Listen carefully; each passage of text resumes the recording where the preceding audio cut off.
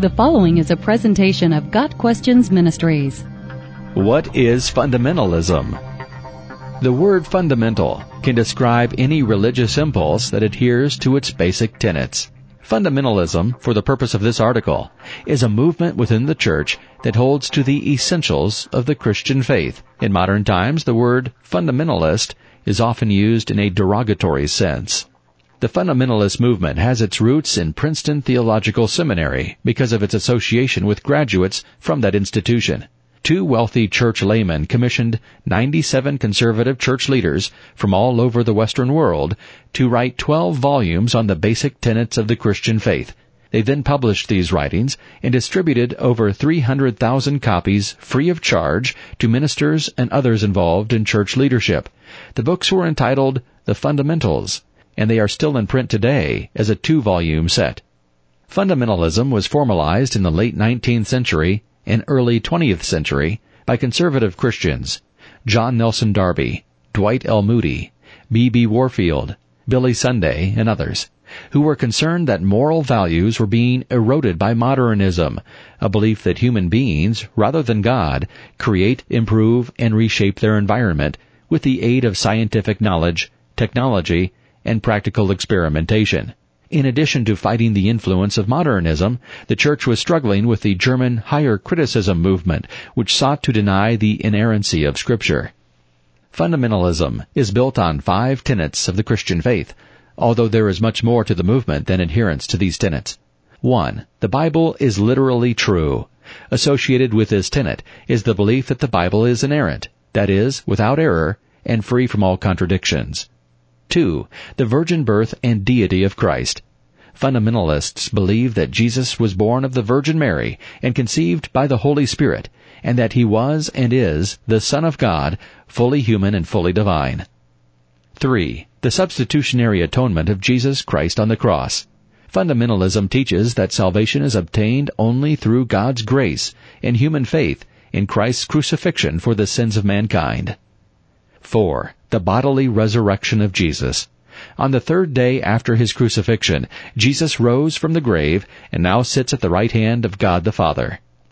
And 5. The authenticity of Jesus' miracles, as recorded in Scripture, and the literal, premillennial second coming of Christ to earth. Other points of doctrine held by fundamentalists are that Moses wrote the first 5 books of the Bible, and that the church will be raptured prior to the tribulation of the end times. Most fundamentalists are also dispensationalists. The fundamentalist movement has often embraced a certain militancy for truth, and this led to some infighting.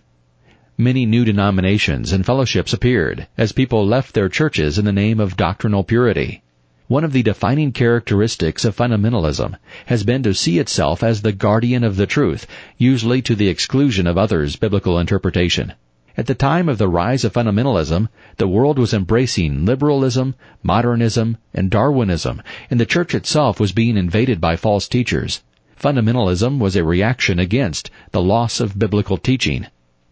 The movement took a severe hit in 1925 by liberal press coverage of the legendary Scopes trial.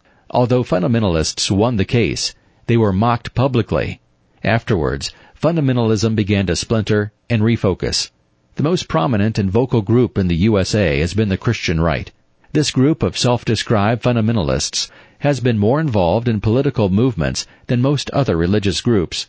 By the 1990s, groups such as the Christian Coalition and Family Research Council have influenced politics and cultural issues.